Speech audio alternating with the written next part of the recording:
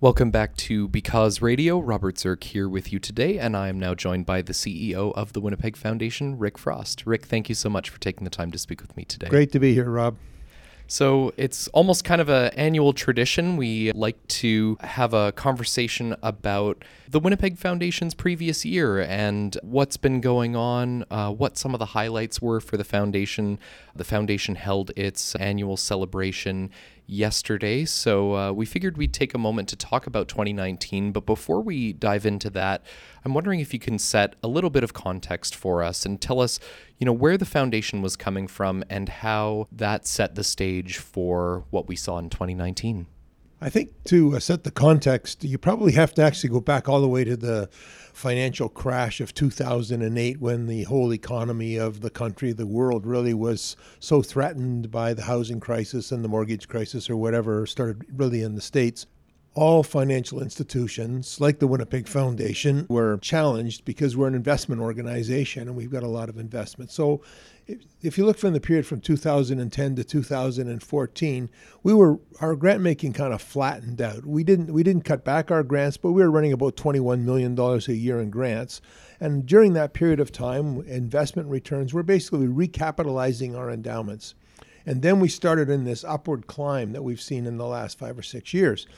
Where there's been a very steady growth, partially driven by the fact that spending rates are higher now because we're not capitalizing, partially because of new gifts, and partially because returns and investments have been really strong in the last number of years.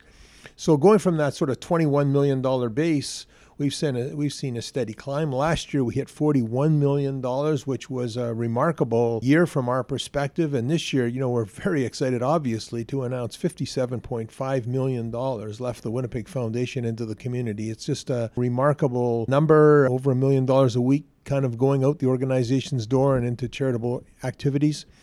So it's a real celebration time for us, for sure.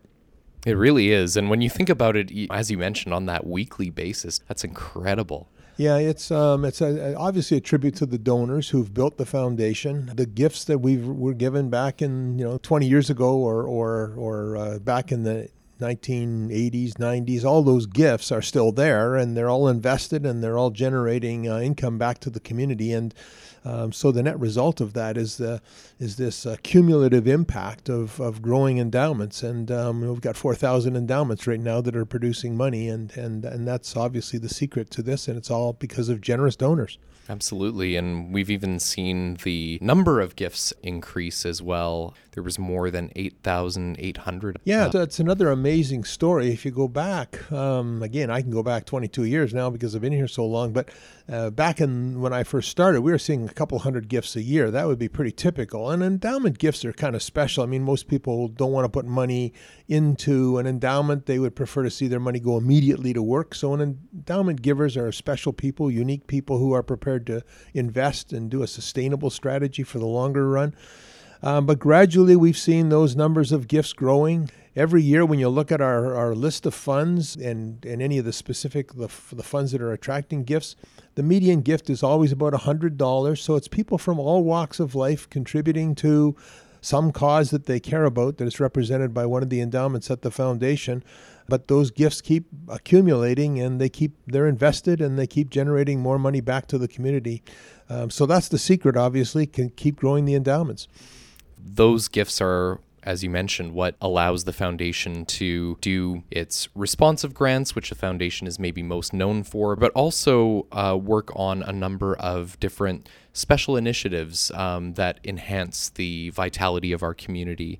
There's definitely been a lot to celebrate in 2019, a lot of different special initiatives that the foundation's been involved in.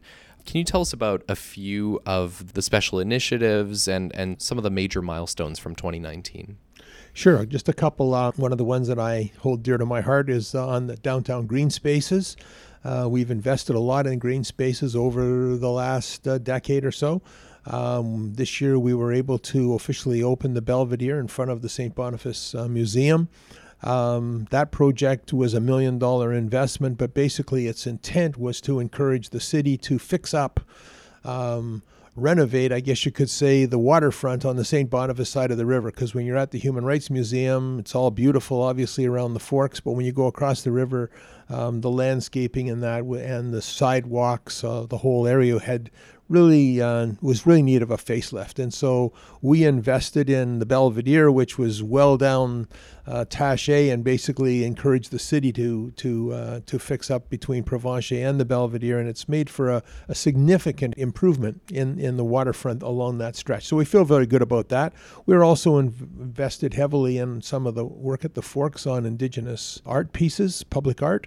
There's 2 or 3 more to come, and I think it's exciting to see those pieces going up and the improvements that's happening at the south point of the Fork. So the whole green space area is something that I feel very good about. We made a grant to the Wrench, which is a small organization providing bicycles to kids. It was $20,000, sort of on the opposite side of $1 million investment on the waterfront. We did a $20,000 grant, but the important thing about that, the milestone about that, is it represented $500 million in cumulative grants over the history of the foundation. So it was a milestone grant, $20,000, but it sort of represented thousands of grants that the foundation has made over the years. We're very involved in the area of mental health. We've made a number of grants in that area, and at the announcement that we've just completed, we're telling the community that we've invested $5 million in a number of initiatives related to mental health. Some of the ones that people would be familiar with are the Main Street Project or the Bruce Oak Center. But certainly we've also been involved with, we've made announcements around Tamarack Recovery, Dakota Ojibwe Child and Family Services, St. Raphael Wellness Center. There's a whole range of mental health, addictions, community safety type grants. And then we did something that's completely unusual for the foundation. We made grants, totally discretionary grants, to organizations that are right on the front line dealing with some of the safety and mental health issues. We gave them amounts of $50,000 basically to use at their discretion for whatever purpose they thought would best serve the needs of their local community. And we gave out quite a number of those, 12 of those yesterday as well. So there's been a whole strategy around how best do we deal with this whole question of mental health and safety in the downtown. So, I mean, those are some of the highlights that the foundation got involved with, but certainly quite varied type projects for sure. In speaking to those grants in the areas of mental health and addictions and neighborhood safety, why is this important for the foundation to have an immediate response? Well, I think there's a number of issues in the city that we face. I mean, we know that there's lots of projects out there that community organizations are coming to us regularly with grant applications, and they're all important projects. There's lots of passion behind them all, but I think right now in the city, the only area that we're really referring to as being a crisis relates to the whole question of mental health services for people who are struggling with addictions particularly, and the impact that it's having on services. It's overwhelming some types of services. Certainly a lot of the community-based organizations are feeling overwhelmed by the clientele that are coming in looking for supports. And as a result, we felt the foundation really had to put some emphasis on that. Our board was very supportive of that. And so we were able to do that, as I say, within the context of the growth of the foundation, to earmark some significant dollars in that area, and with the support of generous donor advisors who work with us at the foundation, we were able to get some significant dollars and still maintain the normal work that we would do in the arts community or working on the environment or all the other important things that people care about in the city. We've talked about many amazing things that the foundation has accomplished over the past year. I'm wondering if you wanted to mention a particular memorable highlight from the past year at the foundation in 2019, if there's maybe one or two things that really stand out to you that we haven't already talked about. Well, I would say I'm really happy with the Endow Manitoba initiative. We have been working with rural community foundations. Many of your listeners would have heard me said before that in Canada, there's 191 community foundations like the Winnipeg Foundation. And of those 191, 55 are in Manitoba. So every small town in Manitoba has a community foundation. And what we're seeing is pretty remarkable growth out there. And so it's exciting to watch the community foundation movement in Manitoba just generally grow. We had the 24-hour challenge. We raised $1 million across the province in that 24-hour period, which is all that money is going, as I say, into the smaller foundations. It's not coming to the Winnipeg Foundation. I think that that's special. We have a challenge program right now for small museums across the province, and we're having good success in creating endowments for small museums, which is with the support of the provincial government. We're very pleased with that. During the year, we entered into two very significant agreements with the provincial government around the whole area of conservation, environmental protection, wetland and forestry protection. One's called the Conservation Trust, the other called the Grow Trust. But they're large endowments which will help protect the environment in the long run. So I think it's a real leadership move on the part of the provincial government, but it's also beneficial to the strength and the capacity of the Winnipeg Foundation to do our work in other areas. So from our perspective, it's a real highlight. The province also created a fund for heritage buildings, which is just really now getting off the ground, and the criteria is not yet set. But I think it's also going to have a meaningful impact because the endowment revenue that it generates will significantly augment the money that was available for that area. So those were interesting highlights from my perspective. Obviously, the total number of dollars that we got out the organization has to be a pretty meaningful highlight from my perspective. When I started 20 odd years ago, we were doing about $4.5 million a year in grants. Doing $57.5 million in grants is obviously a big change. It reflects, again, the generosity of Winnipeggers and their willingness to work with the foundation over almost 100 years now to build the capacity of this organization. And those certainly would be some of the highlights that would be important to me. And it seems every year we have this chat, I'm always looking at the number and, saying, oh, another record-setting number, but I couldn't possibly be the same script next year. And yet, a 40% increase over the previous year in terms of the amount distributed to the community. That's absolutely incredible. And it really is a testament to the donors who their generosity really supports the work that the foundation is able to do.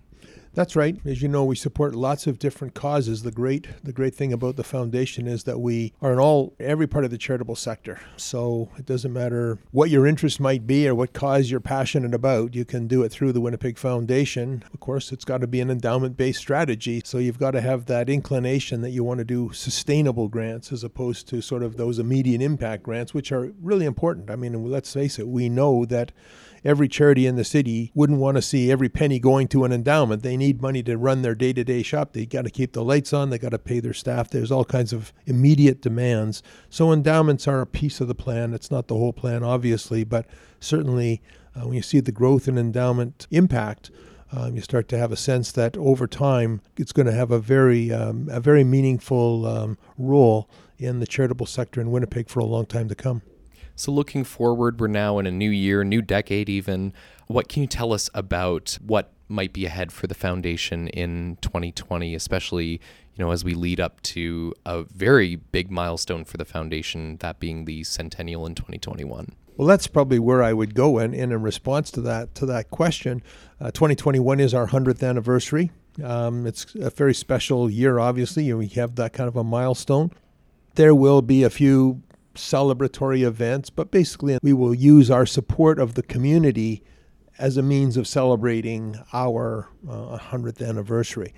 That's why the Winnipeg Foundation exists. We're here to support community organizations, and our only reason for being really is to improve the well-being of our community. So we will use our 100th anniversary to find ways of doing that, and the next year I'll be spending a lot of my time, undoubtedly, figuring out exactly how that's going to look and what kind of special supports we can put in place. I'm not really expecting a lot of huge changes at the foundation over the course of the next year. I mean, it's a very stable organization. What we do, we've been doing for a long time, and we're not really going to change who we are or change our stripes. I think it's going to be more of the same. It's going to be exciting, and we're looking forward especially to that 100th anniversary. Congratulations on another banner year, and thank you so much for taking the time to speak with me about the Foundation's 2019. Happy to do it, Rob. Because Radio is produced by the Winnipeg Foundation in partnership with 93.7 CJNU FM. If you'd like to listen to previous episodes or subscribe to our podcast, please visit becauseradio.org.